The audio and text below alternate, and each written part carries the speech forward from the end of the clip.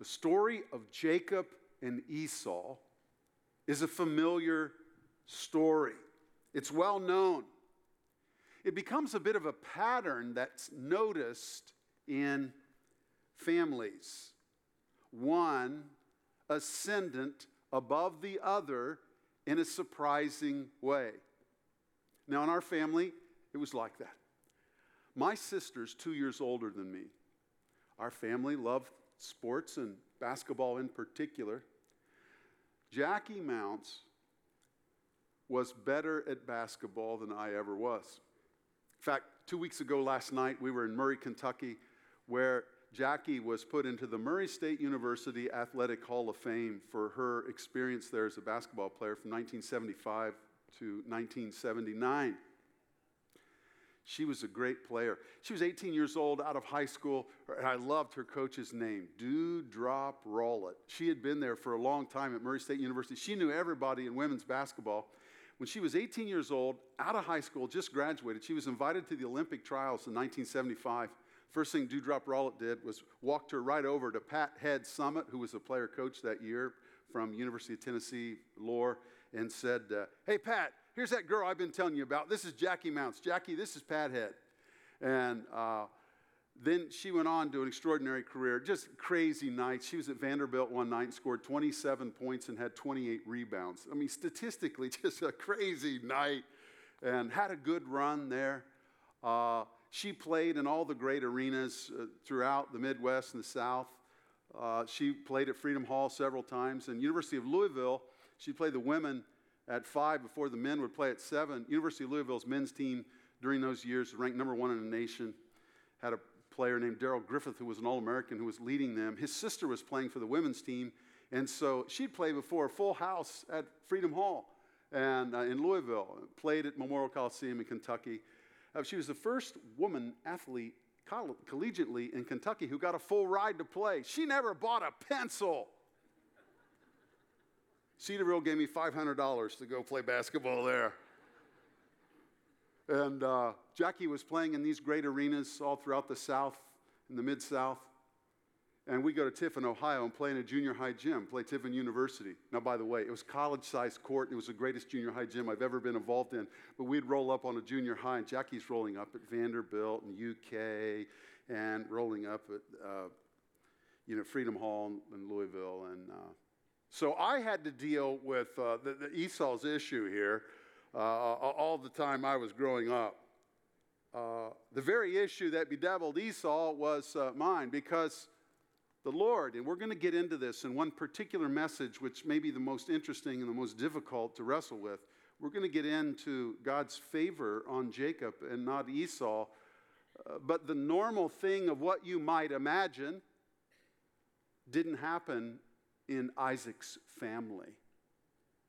For Isaac and Rebekah, it was the second born who became the ascendant one.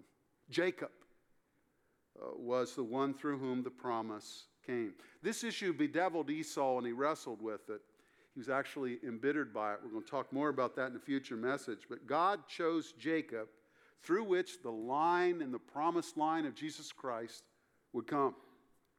Now, God has ordained something else this morning, and that is that you and I would be together in Genesis chapter 25. And we would face the first lie in Esau's fables, and we would be invited by God to embrace the truth. The lie, number one, little habits never mushroom into bad ways of life. Come with me to Genesis chapter 25. Genesis 25. I want to read this to you this morning and talk about it. Let's go 3 different directions. Number one, let's face the facts of the birth. If we're going to start with Esau and start someplace in his life, let's start at his birth. And even from his birth, yea, before that, even from his gestation. During pregnancy, you could tell we had an issue emerging here. So we'll look at the facts of his birth first. Second, we'll look at this history and how it asks the people of God at least 3 questions. And finally, then, we have to face the lie. Each week, we'll face one of the lies. And the lie this week, again, little habits never mushroom into bad ways of life. This message is entitled Infighting. The Struggles Begin Early, Genesis 25. Let me read the first 7 verses to you and then read verses 19 through 26 as well. 25:7. These are the days of the years of Abraham's life, 175 years. Abraham breathed his last and died in a good old age, an old man and full of years, and was gathered to his people. Isaac and Ishmael, his sons, buried him in the cave of Machpelah, in the field of Ephron, the son of Zohar, the Hittite, east of Mamre, the field that Abraham purchased from the Hittites. There, Abraham was buried with Sarah, his wife. After the death of Abraham, God blessed Isaac, his son. And Isaac settled at Beer Lahai-roi. Verse 19. These are the generations of Isaac, Abraham's son. Abraham fathered Isaac. And Isaac was 40 years old when he took Rebekah, the daughter of Bethuel, the Aramean of Padan Aram, the sister of Laban, the Aramean, to be his wife. And Isaac prayed to the Lord for his wife because she was barren. And the Lord granted his prayer, and Rebekah, his wife, conceived. The children struggled together within her, and she said, "If it is thus, why is this happening to me?" So she went to inquire of the Lord. And the Lord said to her, "Two nations are in your womb, and two peoples from within you shall be divided.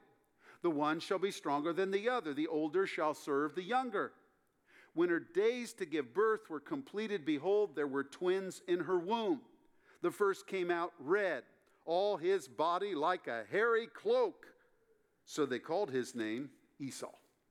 Afterward, his brother came out with his hand holding Esau's heel. So his name was called Jacob.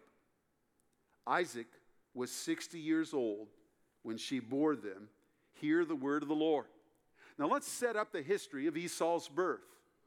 Not for the purpose of some irrelevant piece of thousands of year old happening, but for the purpose of understanding this history as an example for living in our day.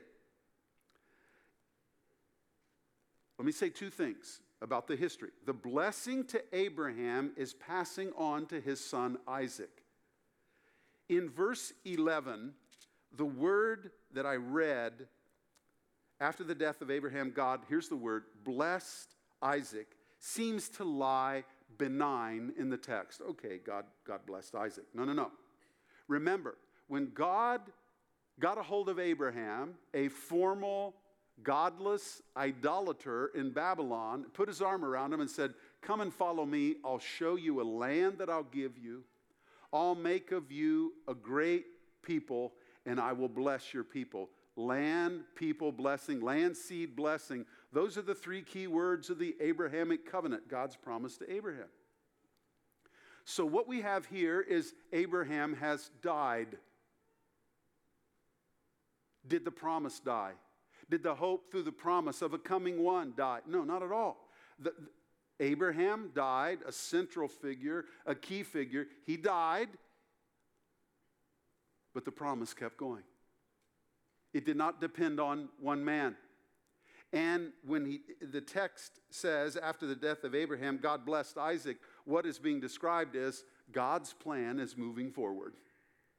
It is not stopped by the death of one man, even a man so significant as Abraham. What we see here is, again, the notion that no one is indispensable to God's program. Good people die, and others come behind them by God's design. What's amazing to think about is that at one point, Warren Wiersbe was our pastor here at Calvary for 9 years. In 1962, after suddenly and unexpectedly, the Lord came for Brother Estep, Warren Wiersbe became our pastor. He was here for 9 years. And it was an unbelievable run. He left here to take a very important pulpit in evangelical faith in America. He became the pastor at Moody Church in Chicago. And then who could ever replace Ted Epp and his voice on Back to the Bible broadcasts? He'd been on for a generation. Was that going to die out? They tapped Warren Wiersbe, and he moved to Lincoln and worked in that season of his life in ministry. Warren Wiersbe's gone now. He's in heaven. And here I stand where he stood. And let's all not laugh at once. It multiplies one's feelings of inadequacy. But it reminds us always about Jesus Christ, who is always to be at the center of everything. Not a man, but Jesus Christ. The promise of God centered in Jesus. The hope of God centered in Jesus that can be ours when we receive Jesus Christ into our life. When we lift him up, he's the point. So that men may die, but the promise continues. And that's what's going on here. And so God's plan moves forward on the rails of his promise. And his promised blessing continued. Abraham died, went off the scene, and Isaac is blessed by God, and the program continues. Now, Isaac and Rebekah marry when Isaac is 40 and have twins when he is 60. Chapter 25 and verse 19, there's a key structural marker that shows up repeatedly in the book of Genesis. These are the generations of. That's the English translation. You could also use this phrase in English, and it is equally faithful to the text, and this phrase in the original. This is what became of. And it's how the sections of the book of Genesis are marked out. You get to Genesis 2:4, after the stunning, glorious description of the creation of all things by God, and you come to the phrase, this is what became of the heavens and the earth. You eventually lead to the flood in Genesis 6. Then you get to Genesis 6:9. This is what became of Noah's family. Then you get to 11:27. This is what became of Terah's family and his son Abraham. Then you get to chapter 37 and verse 2. This is what became of Jacob. Because from 37 on, it's about Jacob's family. So this is a key structural marker here. Now, God blesses his servant Isaac with a wife. You remember Abraham sent in Genesis chapter 24, he sends his servant back to Babylon to find a wife for Isaac. And she came to the well after the servant prayed, and he picked her out and brought her back for Isaac's wife. Chapter 24 and verse 16 describes the encounter of the servant who went on this errand for Abraham to find the wife. He prayed. Before he had finished speaking, behold, Rebekah, who was born to Bethuel, the son of Milcah, the wife of Nahor, Abraham's brother, came out with her water jar on her shoulder. 24:16, the young woman was very attractive in appearance, a maiden whom no man had known. She went down to the spring and filled her jar and came up, and the servant realized this is the one that God had identified for Isaac to have as his wife. So they get married. He's 40 years old, and they've been promised offspring by God. So 1 year went by, 2 years went by, 3 years went by, 20 years go by, and there's no child. Now, do you see a pattern here? Abraham is promised a son, and it is not until they are well beyond childbearing years that God gives Abraham and Sarah Isaac. One could not attribute the birth of Isaac to human means. God intervened and brought it to be. In the same way, Isaac, he's married. For 20 years, his wife experiences infertility. What a quiet, difficult, painful road infertility is. But while they went down that road, they were praying. According to chapter 25 and verse 26, when he's 60 years old, 20 years later, the twins are born. 20 years of anticipation, 20 years of believing, 20 years of wondering.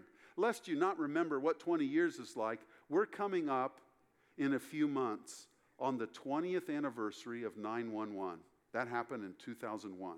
We are at 2021. That's 20 years ago. That's how long from marriage till birth of these children. That's how long they prayed. Now, this narrative then asks us three questions. Let's think of them.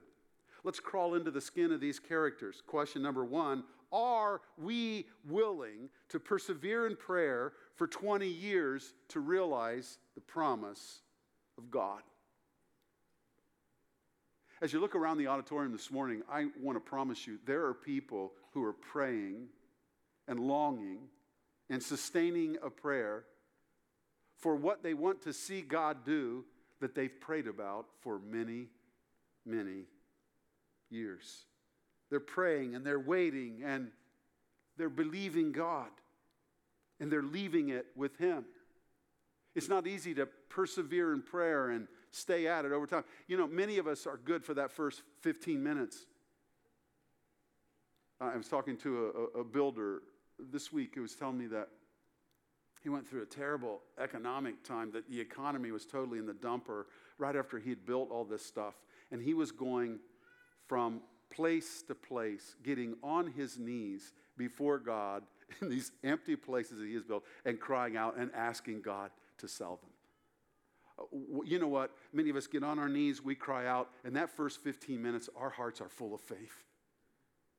We believe the Lord's going to do it. We know. Half hour later, we get just a little bit weak in the knees, but we're still kind of believing. Hour and 15 minutes into it. Now how about 20 years? 20 years.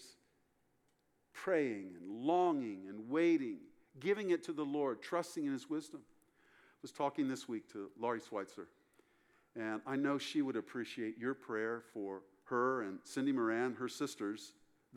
Those sisters are praying about their sister who's now up with family near Dayton, Ohio, and their sister is dying. And they're all praying. And they've been praying. And they continue to pray. And they persevere in prayer. Again, it would be an encouragement if you would join in with them this week. What do you do with trauma that you face in life? You know what Isaac and Rebekah did? They prayed. They took it to the Lord. Trauma, pain, prayer, and then it was waiting and waiting. It was 20 years of waiting. Then, finally, birth for these twins. Remember the importune widow, the story Jesus told about the lady who wouldn't leave the judge alone? She kept going and going and going and going and going and going and going. And finally the judge says, I don't even, like this lady. I'm just going to give her what she wants to get her out of here. The persistent widow who would not be put off. Before Jesus tells that story, his preamble is worth its weight in gold. He says this. I'm going to tell you a story. Luke 18:1. I'm going to tell you a story because men ought always to pray and not faint. Arguing, Jesus did, that there's two possibilities. We either sustain persevering prayer or we get very close to fainting. It's praying or fainting. 20 years of a struggle, and they kept praying. Are you fainting or are you praying this morning? Do you need encouragement to keep going? Allow the Lord to remind you that He hears every one of our cries for help. And He answers according to His will and for His glory and in His time. Now, the narrative asks us three questions. Let's secondly think of those three questions. Question number one, are we willing to persevere in prayer for 20 years to realize the promise of God? Secondly, do we rightly appreciate the sweetness of relating well together? There's a psalm that begins, Psalm 133:1. Behold, how sweet it is when brothers dwell together in unity. That word sweet is really a cool word. It's used in Psalm 16:11, where the psalmist describes the sweet pleasures that are at the right hand of walking with God. Walking with Him and experiencing those, here's our term, pleasures forevermore at His right hand. It's the word used in 2 Samuel 23:1 in a preamble to the last words, the report of the last word of David. And David has a particular name in that passage. He's called here's our term, the sweet psalmist of Israel. Oh, it's a beautiful word. And the psalmist said, you know what's really sweet?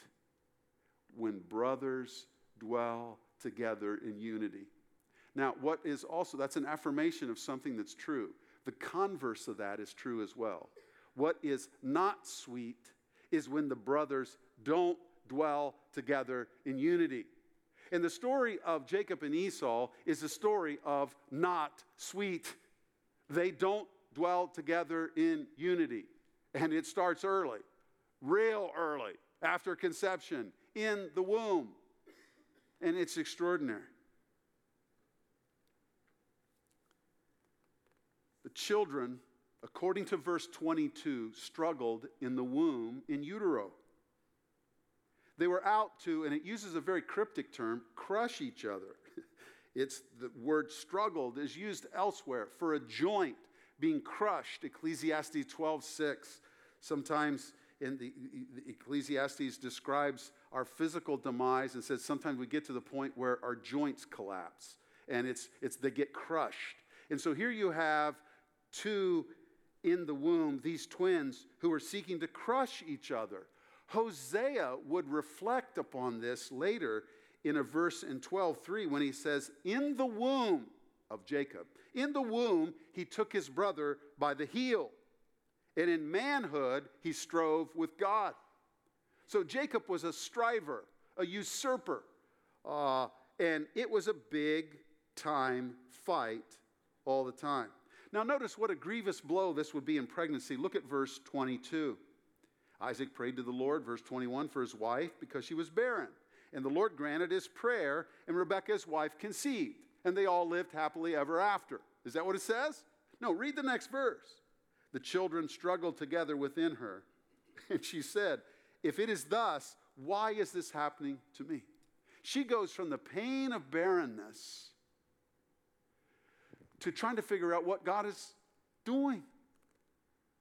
We got to watch what we ask for in prayer, because God will give it to us as He works out His own plans for His glory and our good. Remember, He leads us in the paths of His righteousness for His name's sake. It's interesting. She wanted the smile of God, and she asked for it, and she got it, and then experienced this carnage and was saying, what in the world is this? The pregnancy became what seemed like to her the frown of God. Then the twins are born. Jacob has a hold of Esau's heel. Esau, yes, he's born first. They look down, there's Jacob's hand on Esau's heel. It was a portent at birth. You know what? It was hard to be Isaac and Rebekah with these boys because they fought with each other. Andy and I were playing golf with a couple when we were on vacation. We never met them, put together. And along the way, we're trying to get to know them. And the lady mentioned, we have twin boys. And I said to her, oh, wow, that must have been so much work when they were young. To which she immediately replied, the hard years are now. And she revealed a hurting heart. And I would tell me more about that. And here you have a dear one who had 21-year-old boys making 21-year-old Esau-like, back to Zeitgeist last week if you were here, choices, tying everybody up in knots, estranged from each other and not talking to each other. And here's mom and dad trying to referee the dispute and deal with it. Now it's hard. Isaac dies when he's 180 years old. Now, that was back in the day where people lived longer than we are living now. But if you're doing the math, that's more than 100 years of wrangling with these boys over the struggle of how they relate. That's a lot. God-honoring relating for families, for churches, for work teams, for neighborhoods. God-honoring relating is so sweet. It not only honors the Lord, but it has the extra benefit of just tasting well and savoring the relating. May we sustain that here at Calvary. It is my judgment, and I'm not naive. I know more about the warts here than anybody else, beginning with my warts. But I thank God for the spirit of unity that is here, the love that people have for each other, and the work that people are doing to relating well. I want you to know that's sweet to our Lord. Third question, do we understand that the people of God do not exist by natural birth, but are born into existence by the Spirit of God and God's sovereign choice? Now, as we think about this question, the answer to it, I want you to remember what Nora read in John chapter 1 and John chapter 3. Because Jesus gets to Nicodemus and he talks about how nobody comes into the family of God through natural birth. Remember, the Jewish people told Jesus at one point, hey, don't we have Abraham's blood? Well, you don't get into God's family by being birthed into the right family, even if it's in a Christian home, because Jesus would go on to say, except a man, except a woman, except a boy, except a girl, be born again, born into God's family. They will not enter the kingdom of heaven. Keep that in mind as we think of this question. Please understand that you get to Genesis 25:21, and there is no future for the people of God without God's intervention. You say, wait a minute, Isaac was a promised son. Yeah, he was. Isaac had a wife, Rebekah. Yeah, he did. But Isaac and Rebekah on their own could not have children. There was no future without God's intervention. Please understand that this matter of being in God's family is something that God does to bring it about. And that's what is described in this whole matter of being born again. This did not work out naturally through conception and birth. Isaac didn't look across the room at Rebekah and say, hey, it's time for us to make this promise fulfilled. Let's have a baby. Because they worked at having a baby for 20 years and got nothing, zero, zed. And if it wasn't for the intervention of God, who graciously brought the promise to be, it would not have happened. At the end of the story, Isaac was not looking at himself in the mirror in the bathroom, flexing, saying, I'm virile. But he was saying, in our weakness, in our inability, God brought new life. And he always does. New birth, being born into the family of God, is a miracle of God and not a work of man. It's why Jesus said, Nicodemus, don't marvel that I say to you, you must be born again. You heard Nora read the description that I'm going to re-emphasize to you in John chapter 1. We were born not of blood, nor of the will of the flesh. How'd you get in the family of God? Well, I'll tell you what. I wanted to, so I did. Here's John's interpretation. He came into his own, and his own people did not receive him. But to all who did receive him, who believed in his name, he gave the right to become the children of God, who were born not of blood, nor of the will of the flesh, nor of the will of man, but were born of the will of God. Do we understand that the people of God do not exist by natural birth, but are born into existence by the Spirit of God and God's sovereign choice? Were they born into God's family by being a blood relative of the right person? Answer, no. Were they born into the family of God by the will of the flesh or our interest in being in God's family? What does John say in John 1, 11 and 12? Were they born of the will of God who saved us and brought us in his family? Were they born of God's sovereign choice? Absolutely. And notice in the Bible, there's always perfect symmetry. Eric, I thought whosoever will could come. Absolutely. Whosoever will may come. Come with me to one passage. It's Matthew 11. And you know Matthew 11 as being a free offer of the gospel. And we love it, and I love it. And if you're here this morning or you're listening and you've never received Christ as your Savior, listen to Jesus invite you freely to come to him. Matthew 11, 25 through 30. Let me read a few verses and comment on it. This is the familiar, come to me, all you who labor and heavy laden, I will give you rest. Free offer of the gospel, completely free. Whosoever will may come. I thank you, Father, Lord of heaven and earth, that you have hidden these things from the wise and understanding and revealed them to little children. Yes, Father, for such was your gracious will.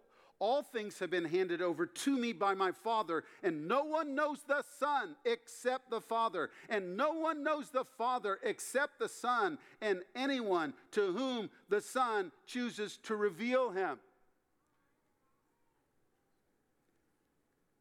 Come to me, all who labor and are heavy laden, and I will give you rest. Take my yoke upon you and learn from me, for I am gentle and lowly in heart, and you will find rest for your souls. For my yoke is easy and my burden is light. Hear the word of the Lord. It's not one or the other. It's not simply the free offer of the gospel. Come unto me, all ye that are weary and heavy laden. We come because of what is previously described. No one knows the Father except the Son, and anyone to whom the Son chooses to reveal him, come to me. It's both. It's not either or. It's both. And Isaac and Rebekah and their future was based on the intervention of God, who brought about hope for the people of God by bringing this birth about. And that's how we all get in the family of God. He births us into his family. You say, Eric, I thought it was whosoever will may come. It absolutely is. And all who come get there because of his intervening grace that births them along. It's not an either or, it's a both and. Do we understand that the people of God do not exist by natural birth, but are born into existence by the Spirit of God and God's sovereign choice? They both go together. Now let's face the lie. And the lie this week is this. What are Esau's fables? The lies he believed that tore his life in knots. The first one is this: little habits never mushroom into bad ways of life. In Isaac's family, problem traits emerge early and appear never to have been addressed. Gestation is a mess. It's a terrible pregnancy for Rebekah. And she, in despair, says, Lord, what in the world is going on? Now, the suggestion in the text are that though early on Isaac and Rebekah are clued into what's going on with this conflict, they seek to address nothing. In fact, their parental style, which we'll talk about next week, which shows up in Genesis 25:28, Isaac loved Esau because he ate of his game, but Rebekah loved Jacob. That never turns out well when parents have favored children. And you have this problem of rivalry anyway, and they accentuated it with their parenting style. And we'll talk more about that next week. But these traits emerge early. Rather than addressing this phenomenon, they adopt this parental style, which made it worse. So here they are driving along in life with those lights flashing in their dashboard, signaling that something's not right, but they choose not to address it.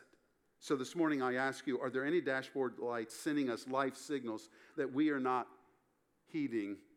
Could it be right now in our lives that we are ignoring warning signs that can now be seen?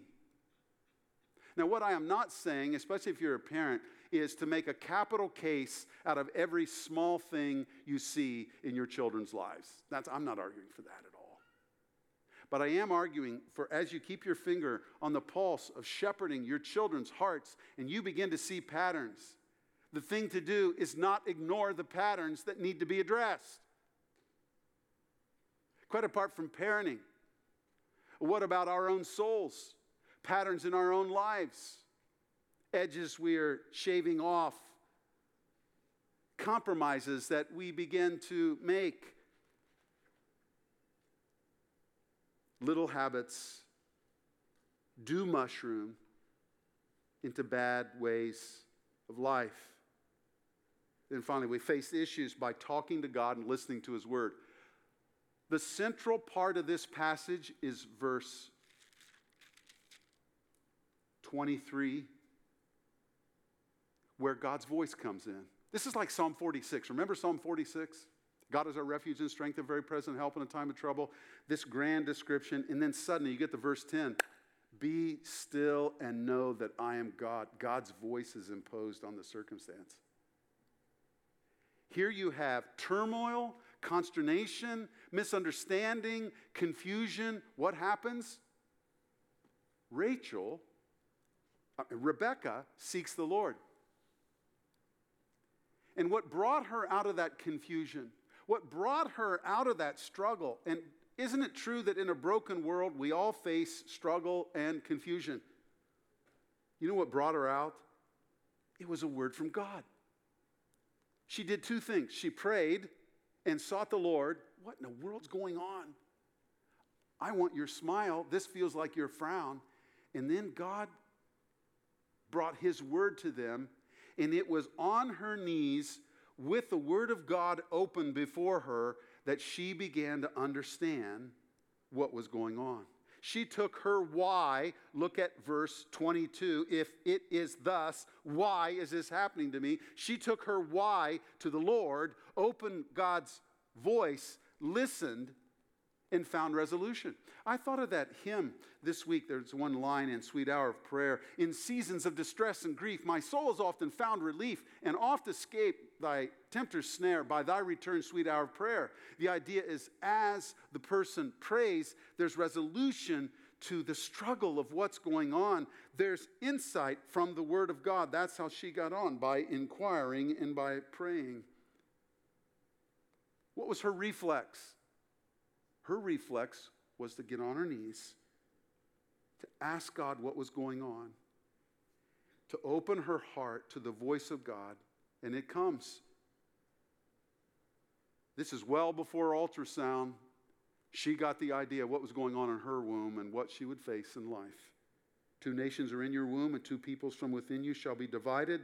The one shall be stronger than the other. The older shall serve the younger. And immediately she had insight from God, from His voice, about what was going on. She could see it then, ahead of time. In Surfside, Florida today, I believe the demolition engineers are firing the charges and taking down the other part of the condo that didn't fall in the wreckage. They're still investigating. The scene is still a rescue effort. It's ongoing. They're developing theories about what happened. Was it the pool deck leak of water over time and through the years that brought the integrity of the structure to face demise? Was it the seaside saltwater winds for 40 years? Was it water retention in the parking lot that waxed and waned and eroded the integrity of the structure? Pictures have now surfaced that have recently been taken. Were signs seen and yet avoided? Were signs seen that were unheeded and then brought collapse? Here's the deal. Isaac and Rebekah could see it ahead of time, well in advance. Was their response? Well, one thing that the text records is they began to play favorites with the 2 boys, maybe even to try to placate them as a strategy. They never faced it. The little habits that began and were seen even at birth and in gestation got very, very bad. It got so bad they had to separate because of homicide was the threat. And I wonder this morning if God has brought you here to give you a picture and to realize that little things can grow into big things. And he welcomes you with him facing the little things and resolving them by his grace. Is this a light on your dashboard? Is this a moment where God has brought you here to bring to the attention of your heart the need to face a little thing and resolve it in his grace so that the little thing does not become a big thing and run you into the ditch and run me into the ditch? Let's pray and be found with a responsive heart. Will you bow your head with me, please? I want to ask you a question. Is God bringing to your attention any little thing in your life that left unaddressed will become a big thing?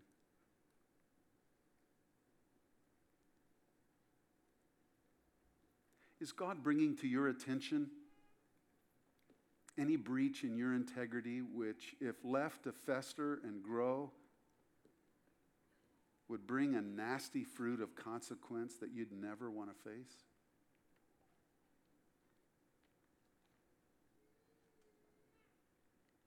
A little flirtation here, a little pornography, a little cheating, a little stiffing of somebody.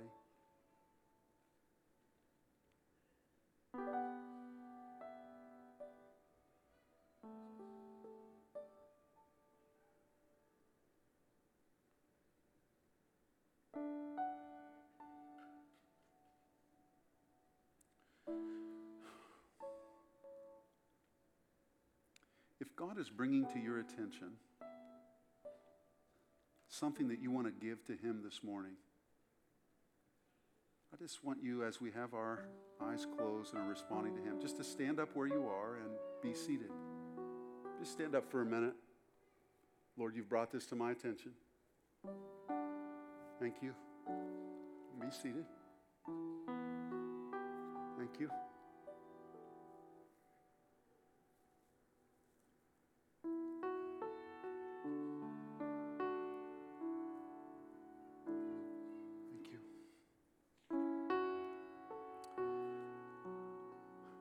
Let's go to another front. Are you growing weary in praying and asking for his help? Well, let God say to you this morning, I'm hearing every prayer and I'm at work in ways you don't understand.